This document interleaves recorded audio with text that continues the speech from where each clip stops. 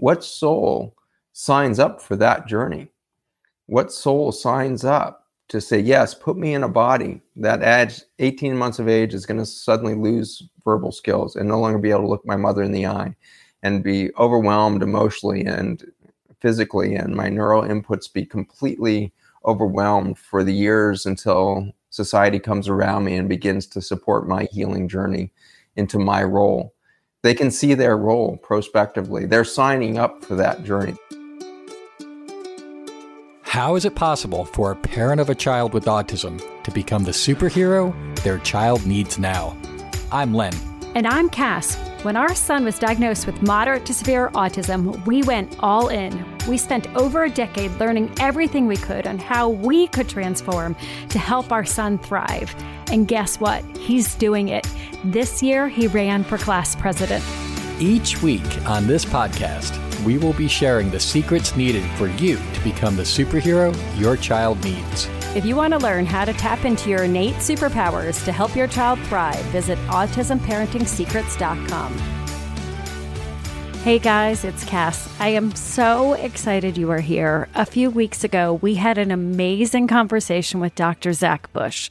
It was so powerful, and the good news is this is part 1, and there is a second part that will air next week. Dr. Zach is truly a light for humanity, and the wisdom and inspiration he shares in this discussion will truly touch your heart. It's a message that everyone needs to hear, so please share this conversation with others. This will change the way you look at autism forever. And the secret this week is we need autism. Hello and welcome to Autism Parenting Secrets. This is a extremely special episode because Cass and I created this podcast for parents of a child with autism, but we didn't create it because we wanted people just to listen to us and what we think. Our goal was to bring in the thought leaders and the true sources of inspiration out there who are doing amazing work. And there is nobody who fits that bill. I mean, the person we're talking today is on the top of that list. And we're just so deeply honored to have Dr. Zach Bush join us to be able to spread his message, to share his insights, and his bio. If you go to zachbushmd.com, you will see his bio. You will see his long resume. I'm just going to boil it down to the essentials. First and foremost, this man is just a beautiful human being. Secondly, he happens to be a triple board certified medical doctor with a real deep knowledge and expertise. And on top of that, he is such a change agent. He is not out there talking and putting theory out there. He is actually being the change and starting initiatives and not-for-profit and really kind of just putting the power back into all of us to be able to be the change that we want to see in the world. So he's got a long number of topics that he can go deep on and really share phenomenal insights. And for us, though, he knows as well as anyone we've met the particular challenges that parents can face in bringing in a child and just setting them up for success and overall wellness. So we're going to go and cover a lot of topics today, and we're going to let Dr. Zach talk, but we just couldn't be more thrilled to have him on the podcast. Welcome, Dr. Zach. So glad to be with both of you and the whole audience. It's just a real thrill. And we're just excited. And the one thing that I know, having heard you speak many times, is there's something like 7 billion people here at the same time. And I do think that our kids with diagnoses like autism, are truly here to teach us. It is a beautiful place to begin. The idea of a life being the animation of a body from a long-lived soul is really fascinating to me. Certainly, we've built thousands of years of religious philosophy, and we've been peering into this with all of human effort for so long now, trying to figure out what is spirituality, what is the soul, what is trying to be expressed through these human lives that we live. And when you look at the scale of humanity today, it's, like you say, 7.8 billion souls globally. It's just a stunning number. It's very hard to wrap your mind around the concept of 1,000 million, but to see 7,000 million people. And it's one of the things that I was struck with again just last night over dinner with my wife. We were in a restaurant we've never been in, this Turkish restaurant, and they had this whole live video of streetscapes of Istanbul, and here's this incredible city, incredible history to it, and, thousands of years of architecture and culture, and I've never been there. And look at all the people walking around that I've never met, and look at them all on purpose, and look at them all touching each other, and look at the kids holding their parents' hands, and look at the elders, hugging the young woman on the street. And it's just, I often wish that just for a split second in the day, we could glimpse the power of 7.8 billion souls in alignment on a planet instantaneously. And that gives me a sense of the potential of humanity, as much as it also, of course, underlines our destructive capacity. And so with the maelstrom that we've been over the last thousands of years, which is this consumptive, destructive kind of, empire building concept of human society, human consciousness that we need to take over. We need to fight against the microbiome. We need to fight off the germs. We need to fight off the big animals. We need to kill everything that's larger than us. We don't get killed. This kind of fight or flight behavior of the human journey has been so ingrained in us. And so now when we look at this moment of the birth of a new millennia, with this next century being this first step towards a new possibility, and then we realize that there's indigenous wisdoms that have run for, many of them for 600 to multiple thousands of years, that have been predicting this moment, that there would be a cataclysmic change on the planet and within humanity at this moment. And that would be a transition from a species that has been going in vicious cycles to a species that's flying straight for the first time. And I get very excited to know that indigenous wisdoms have seen this hope and have seen the possibility of this.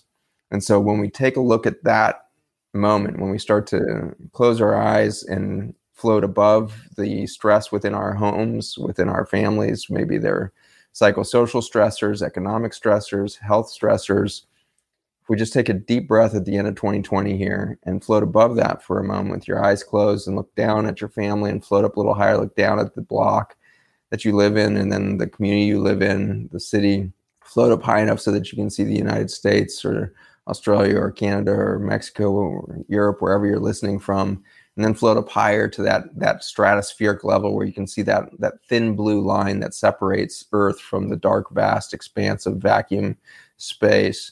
And that thin blue line we back up from again, and we step into the darkness of space. It's frigid cold there. There's no impact of solar radiation there for warmth. It's near absolute zero. You would die instantaneously, frozen like an ice cube if you weren't protected by heated space in there. And so our astronauts floating out in space right now, our astronauts at the International Space Station, they're looking down on this fragile Earth right now. And in that, we can start to see the patterns of events and start to make a different sense out of them, and autism being one of them. Autism now, moving from 1 in 5,000 kids to 1 in 30 kids over the last 40, 50 years. What is that telling us? It's telling us that this is what we need as a species. We need autism. We need this to be part of the collective consciousness. With 1 in 30 kids, remember we've got 300 million people just in the United States, but with 1 in 30 kids, coming into this world, even if things plateaued right now and we were still at 1 in 30 and 20 years from now, we're likely to be at 1 in 3.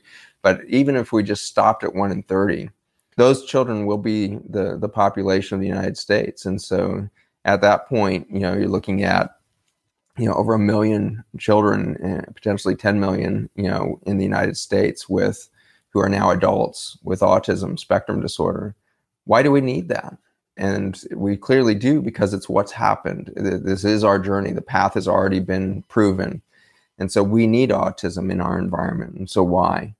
We can dive deep into that idea as to all the layers of why autism, what is it showing us about toxicity of our behaviors, our collective consumer behavior, our collective industrial behavior, our collective technologic behavior.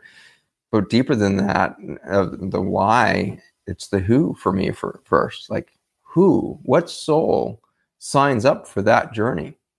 What soul signs up to say, yes, put me in a body that at 18 months of age is going to suddenly lose verbal skills and no longer be able to look my mother in the eye and be overwhelmed emotionally and physically, and my neural inputs be completely overwhelmed for the years until society comes around me and begins to support my healing journey into my role. They can see their role prospectively. They're signing up for that journey. And so I look at my own path and I'm just overwhelmed by the fact that my soul didn't have to pick that courageous journey. My soul had such an easy journey. And I feel a huge opportunity to express more grace and pour more resources into these souls and children for the ease that I've had. And then if we back up a little further and say, what is the soul that jumps into a mother that will have an autistic child? How courageous is that journey? How courageous is the soul that jumps into the father that will see his family taken to the brink of bankruptcy and often into bankruptcy out of the healthcare costs and the lack of support from the social structures at hand, the lack of education? Who jumps into the bodies of the grandparents of that autistic child to see their children beat down to severe exhaustion and to quit their jobs or to turn over their retirement to help support this third generation of autism? These are courageous soul journeys, and each of you listening right now are somewhere in that mix, I'm sure. And so my hat is off to you, my deep reverence for each of you, the autistic children that are affected by this show and within this audience, the mothers, the fathers, the siblings. It is very challenging to be a brother or a sister to an autistic child, and I see those siblings so often being the greatest protectors over their siblings. They have an intuitive sense that parents don't have sometimes, or have a different perspective that a parent could never have on how to increase the communication capacity and to be a conduit of information, to be a translator for their sibling with autism. And so my hat's off to the siblings, to the aunts and uncles, to the cousins, nieces, and nephews. These are family units that are being mobilized around autism, which is telling us something about what we need. We need families to be reunited over important things. Autism is one of these. And so it can be a real gift if seen through that different lens. And so I hope that each of you can start to look through that lens, because there's going to be a daily tendency, especially for the male brain, to think that you're failing, to think that you're not doing enough. I want you to know that you're doing everything you can possibly do, and it is enough. It's enough for your child, even if it looks like that child has none of the support that you would wish for it, has none of the social or educational support you would wish for that child. Maybe you've gone bankrupt, maybe you've lost everything, maybe you just lost your home this year, you lost your job this year. Everything that has unfolded is on purpose. It's for the extremity of the experience of doing what you're doing right now, for experiencing exactly what you're experiencing right now.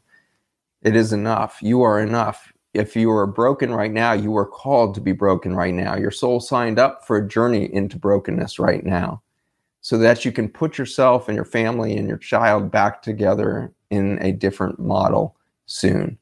And that's the promise of brokenness, is that if you hold on with curiosity and a spirit of co-creativity with the universe, energy will flow to you.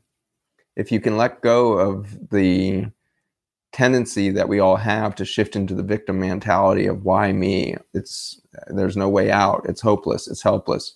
That's your human mind acknowledging that there is no human solution here.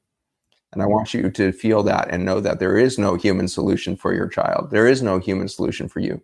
There is a spiritual calling for your child and for you. And you've stepped into it, and you are enough. And isn't a big part of that to surrender to that concept? Because you can't just mentally embrace it. It's deeper than that. That's probably the answer to life itself right there. Is, there's the cliff notes to a successful life is surrender, motherfuckers. Like, it's that intense. Like, I can't put enough English language around the word surrender to tell you how important it is, and everything else in my own life. I have had to surrender everything, including at moments of my life, surrendering the belief that I could be a parent at all. I saw a moment in time where I felt like I was losing my kids. I was losing everything I ever thought I was living for. And I was in a massive state of hopelessness, a massive state of desperation. I was in sheer panic, fight or flight state. And it was those same children that I thought I was losing that put me back together again. And what was happening is I was fundamentally changing my relationship to my kids, and they were becoming adults at young ages, and they were becoming souls on purpose, not under the influence of Zach. And that's a relief. See if you can cut your children out from under the influence of you, because they came here not to be your child. They came here to be a soul on purpose, to light this world up. And so the sooner, at a youngest age possible, you can, as a parent, realize you are being called to be witness to these children, not to really parent these children, not to control the environment for these children, not to be their pathway. You are here to be witness, celebrate, see the beauty in your children, and surrender them to the universe. What energies are going to come to them outside of your influence, outside of your careful OCD, effort for control of their environment, because you want to protect these children that seem so injured. I'm not even convinced they're injured. I see children go from non-speaking to speaking without ever having to learn how to talk. So it's not like their brain has been damaged. These autistic minds are doing something in a realm that we don't understand at the neuroscience level. We don't understand at the spiritual level. These children are here doing something that is so mysterious and so bizarre. Surrender to that. Trust in that. Trust in the mystery of what your child showed up to do in their nonverbal state, in their maybe pre-verbal state or verbal state or their post-verbal state. Whatever stage, understand that the weak and vulnerable five senses that we attribute to the human is scratching the surface of what we can really sense and what we can really do. If we start working biophotonically towards one another, to heal one another, to heal the spiritual journey of humanity as a whole, that's what these children are here to do. They're here to heal the journey of humanity as a whole. And so if we surrender into that. And we've witnessed that firsthand, what you're talking about. And as soon as we kind of got over our own shit that we were doing and judging and correcting, and just let Rye be, Rye taught himself how to read. Basically, yes, we had speech, but taught him speech, but then taught himself multiplication. Like, he just innately knows so much that as much as we're empowering him to be that best version of himself, and, he came through me, but he's here for his own reason. It's our job to support him to really thrive. And that's what, our intent is for the parents that we support, is to help empower them so they can basically help their child thrive, so they can then do whatever they're here for. Like, what is those gifts that they're here to really shine for humanity? Rye is such a good example of a reorienting force, right? That it's not too often not too uncommon that we're in the exam room together and he's in the room, we're having a conversation. I can start talking to Rye and we can have a fun conversation. He'll usually tell me something I've never even heard of or imagined. He's got so many brilliant little aspects of his knowledge base that blow my mind. And then we'll kind of fall into a natural kind of human adult conversation. And then Rye will just have enough of that. He's just like, this conversation needs to go a different direction. And he will interrupt us and he will take us in a direction we just had not been going. And if we back up for a moment and realize that Rye's sense of the perspective of a conversation has nothing to do with the information traveling through our words. I think he is seeing that group of his parents, a doctor, in a space that he feels safe. It's much more similar to something like church. It's a fellowship experience. He's there for the spiritual experience of being in fellowship in a safe space where he knows his parents are being supported and he can see that support and he's glad for that.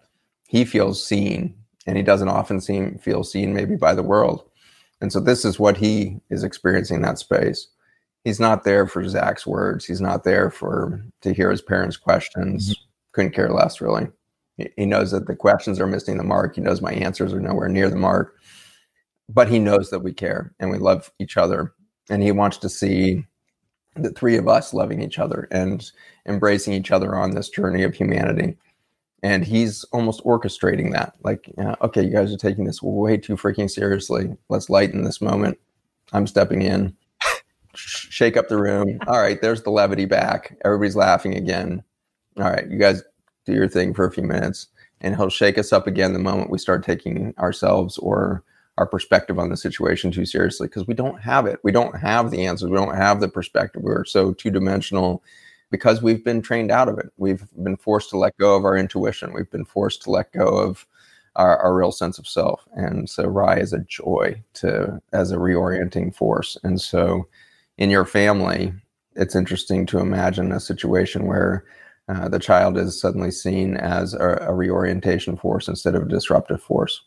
Yep. No doubt. We see that he's the teacher. And I know, going back to my frame of mind, initially I thought I was going to kind of parent the autism out of him, right? To kind of teach him and to figure things out. And, I think now I've landed where all I could be a really super helpful and loving guide, right? I could be there, an ally, but I don't have the answers. I know he's teaching me much more than I'm teaching him.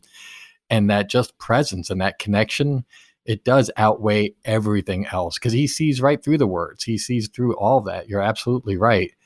And I guess the question is, how can a parent kind of get that concept even more? Because it's one thing to hear it, but I mean, we have been trained our whole life to strive and to keep going and to keep pushing. How does one, other than meditation or something like that, how does one put that into practice? Yeah, the answer is a lifetime practice to move that in. That's not something that you throw a switch on, I don't think. I would love to think that we can get to a place as humanity that we could throw the switch and just be in a high consciousness state and be connected to source at the kind of level that these children come into the world with. But assuming it remains a lifelong journey, as it has been for our 200,000 year history as Homo sapiens, the journey into that is, you mentioned meditation. I think the whole purpose of meditation and mindfulness, obviously, is to come present in the moment. And to come fully present is it's another way of saying absolute surrender. You have to surrender everything that's ever happened and everything you hope to happen to be completely present right now. And that's ultimately your calling, right? It's fascinating that what I just described sounds impossible unless you're 4 years old. And that's just how you live. When you're 4, that's what you do. You actually don't stake anything on the past week. That's why we have so few memories of before kind of age 5 or 6. It's because we haven't yet learned how to hold on to the past. And so we don't. And we're just speeding forward. The amount that we will learn in those first couple of years, we learn language and we learn, patterns of behavior. We learn emotional communication. All the complexity of what we're learning demands full attention. Be fully present right now, and do not, for a moment, look back. There is no nostalgia in a 4-year-old. I'm struck by, I just had an all-staff meeting a few minutes ago, and all of these adults reflecting on, what do I love about the holidays, or what are my favorite memories. Maybe that's good, but it's not what we did before we learned how to hold on to the past. We made those memories by being fully present. And so if we're going to be fully present this Christmas, what are we going to let go of? It doesn't mean the past disappears or is irrelevant or is unloved or uncared for. It just means it's not relevant to today. And if it is relevant, it's relevant in ways we can't understand. And so it's different than trying to cling to that experience in the past. To have a new experience today, we have to let go of all of that so that the magic that created those memories becomes possible to recreate today in a new fashion, for a new future, for a new memory today that would be just as ingrained in our experience, in our soul journey, as that 4-year-old was under the Christmas tree or whatever it is that you're remembering. And so come fully present and surrender the past. Try to let go of your emotional memory, because it's the most traumatic thing that we have. The emotional part of the brain wraps around the memory center in the brain. So all we have is short-term memory in the brain. We haven't ever found a hard drive in the brain. We don't have a long-term memory storage in the brain, which is really weird. It seems to be stored peripherally. And so we seem to store all of our long-term memory out in our fascial planes, perhaps, which are kind of a separate neurologic system from our brains and peripheral nerves. It sits right below our skin. It has this weird dynamic, electrical potential within it. And so maybe it's within the fascia, maybe it's within, tissue itself, within the water structure of the tissue itself. These are some of the ideas that are out there right now as to where do we really store memory. But in the brain, when we go to access that, we usually access it through the emotional cortex of the hippocampus. And so the memories you are going to recall easily are those that are wrapped in emotion. It's why nostalgia or trauma or fear or guilt tend to become the dominant memories of our life, and it tends to define the narrative that we tell about ourselves, which of course dumbs our experience down radically, right? I'm so fascinated by the fact that we were neurologically wired to experience right now and not to remember the past very well, But, it's crazy because Rye can remember dates. He can remember basically everything. Hey, do you know where we were on November 12th? Like 2000 and you're just like, how do you do that? And that's part of the gifts that these kids have. And it's, and it's funny because sometimes he'll tell us stuff when he wasn't even talking. Like, you're just like, how do you remember we had that conversation? But yeah, it's truly amazing. And tell me, this is because this is fascinating with Rye, but tell me if I'm wrong. But from what I've heard from him over the years, he never tells me an emotional memory. He tells me on November 12th, we were here and we were doing this thing and there was no emotion attached to this thing. We just happened to be driving on this road and I saw this sign. True. And even if something was like when he fell and had to get stitches, he states it matter-of-factly versus, and he doesn't cry like getting stitches. There was an event that occurred. Yeah. Yes. On December 1st, I had stitches and I was in the emergency room and the doctor was wearing a blue hat. I don't know why he was wearing a blue hat, but then he also had like the stitches were actually in this little package that had this cellophane thing. Like he's so damn specific about his memory. Right. And the route we took to the hospital. And the route you took to the hospital. I mean, it's that level of exquisite detail. And so the thing about Rye that strikes me is he has learned to, or he has never forgotten how to access the knowledge field. When we are trained into an emotional state of knowing or an emotional state of experience, and therefore an emotional state of memory, we forget all the details because we can't really store that memory until we access it via an emotion. And if we start to define our narrative experience that way, each emotion lasts biochemically about 7 seconds, and then it has to be re-triggered to last any longer than that. And so what we're doing is we're taking these snapshots that are then warped by the emotion itself. They've done this a lot with eyewitnesses, right? A crime happens and there's a car involved, and you ask 32 witnesses, and you'll get 7 different colors of that car. And so it wasn't a black car, it was a red car. And half of them saw it as a white car. And it turns out it was a blue Honda. Nobody knew it was a blue Honda. There were people that thought it was a Chevy. Some people even thought it was a pickup truck. Like, it's unbelievable how inaccurate, even in a big dramatic situation, our perception is, because it's being coded by emotional filters that screw up the reality that we're actually experiencing. And so what are the emotions, mom and dad, today that you are experiencing that are screwing up your perception of your child, or your perception of your child's journey, or your perception of what that journey should look like, or your perception of what the journey has been? Your emotions are screwing it up. And that's really, sounds like an asshole thing to say, frankly, from some guy who doesn't have an autistic child, to say that to a parent that does. You're like, how am I supposed to do that journey without emotions? No, the emotions should happen. They are natural. And they're actually holy. They're divine capacities of the human experiences to have emotion. And so I don't want to say that you should do it without emotion.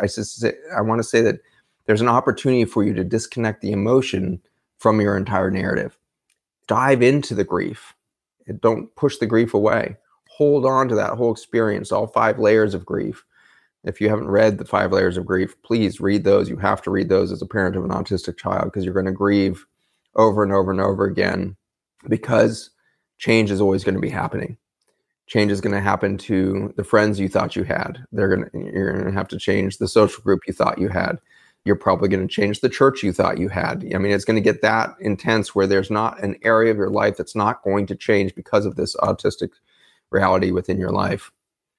And in all of that change, you're going to have to grieve. We think of grief being associated with trauma and loss, but in fact, change itself requires that whole journey. And my wife has done a really good Instagram live recently on this with a woman who does a lot of grief trauma counseling, and so understand that the changes in your life are inducing those grief patterns, and to be present with those emotions. Don't push them down in the base of your lungs where you tend to store unresolved grief and then lead to all kinds of trauma, breast cancer and lung COPD, emphysema, chronic bronchitis, chronic respiratory issues, blah, blah, blah, all from unresolved grief. So don't do that. We got to let that out. but then to have the discipline to try to find the quiet space within your body. And it's commonly down like in the floor of the pelvis, like this safe, there's an energetic space where your soul sits down near the center of your pelvis. And in that space, if you can learn to access that, there is no emotion. Emotions happen up in these high energetic centers up top, up in your chest. And so sinking out of those emotional centers to become centered into that soul space and say, I am here, I am enough. Okay, let's start with that. I am here, I am enough. And there is no emotions in this space. And what is the narrative that's real? And start to tell your narrative from that soul space instead of the emotional chest or the mental, brain. Those are dangerous places to tell your narrative. It's a dangerous place to program your child into with the narrative they're playing out. And so it's a very important thing, because codependence is bred very quickly if you're up in your head space or heart space with this journey, and you will become codependent with that child that has been labeled as disordered or labeled as diseased. That child, the perception of that child leads to the belief that you need to plug in all kinds of you around that child to complete them or to protect them. And you've now stifled their whole energy field and who they are trying to become. And so having that energetic distance of, I honor you, I revere you, you are the teacher, I am the student, sitting there as you guys have talked with Rai, those are daily exercises, because the world is telling you the opposite. Every second, the world is telling you the opposite. You're responsible. There's nobody else going to help. You have to do everything. You have to educate your child, solve for the emotional and social deficits in that child's life. Blah, blah, blah. It's overwhelming. It's overwhelming. I can't imagine, as a parent, I can't imagine the journey you all are on as parents of autistic child. My soul wasn't on that journey, and I'm tempted to say that wasn't a courageous enough, I wasn't courageous enough maybe to take that journey, this cycle around. And so I think you have a courageous one. You have your own courageous journey. Different courageousness. And I see it as, on its knees. My soul is on my knees to each of you as souls. Your journey is of the bravest and highest calling. And it's separate from your child's. And it's separate from your child's. And it's separate from your child's. And so you guys, I think, are leading the charge with this podcast, with your own experiences, to say, as a community, we need to start to support one another at the parent level, at the sibling level, at the parent and grandparent level. We need to support one another to break the cycles of codependence and emotional memory, to become totally present right now, to learn what we must learn from autism so that we can move forward and not see a generation with 1 in 3 with autism, because it's no longer necessary, because we learned.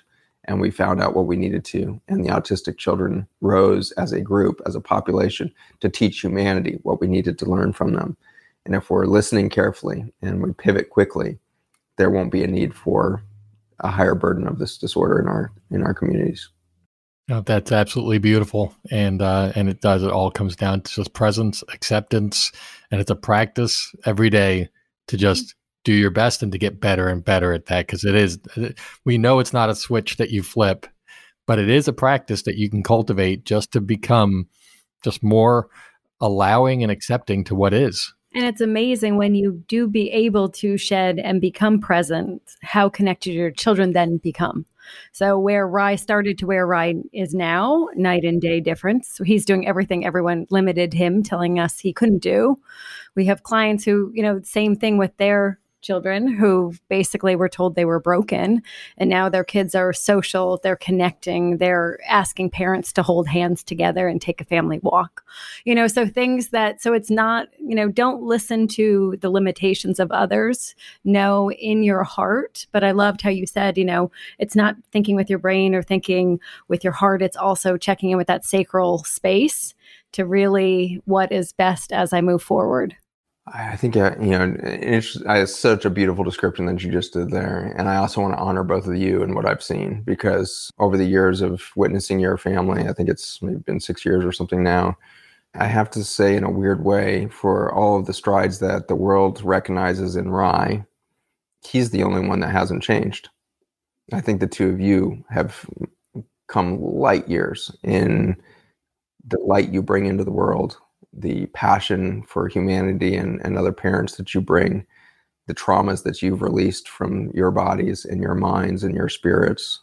The sense of overwhelm that you were in when I first met you is gone. Like, you guys are making bold decisions. You guys are making extremely courageous decisions for your family to uproot, sell your house, rent, get on the road, take the family on a journey.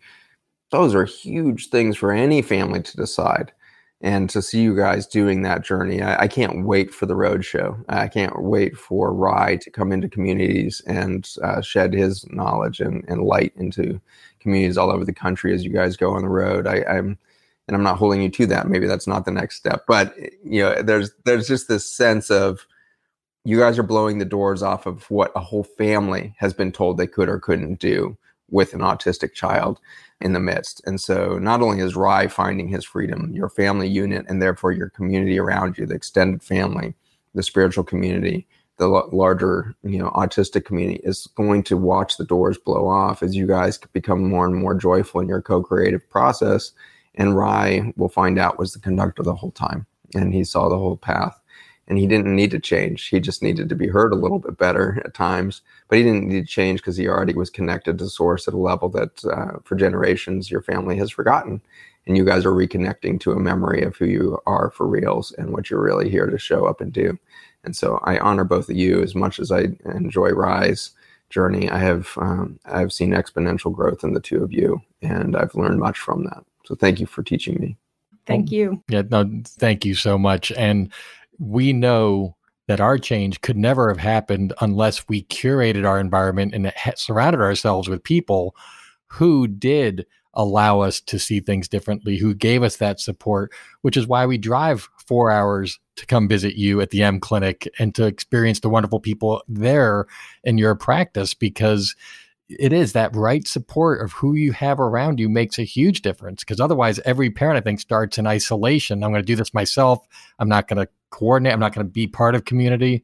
And the power is in the community and the people who you allow in. And there's no question you have absolutely been a beacon of light for us. And we can't, from the bottom of our hearts, we couldn't thank you more strongly. So thank you very much. Beautiful. Well, I'm delighted to be in a star field of human souls. And it's one of them out there. So I'm delighted to be shining in the same universe you're living in, and each of you are a joy. So thank you for your journey and the vulnerability and sharing that journey with the groups of people around the world through this podcast is a real service. So it's something that only parents of an autistic child can open up and have this level of vulnerability and show a journey that few would want to share. So thank you for your courage and your vulnerability and transparency in the journey. Want to learn how to avoid the 33 mistakes most autism parents make? Get your free training today. Visit autismparenting secrets.com/unstoppable.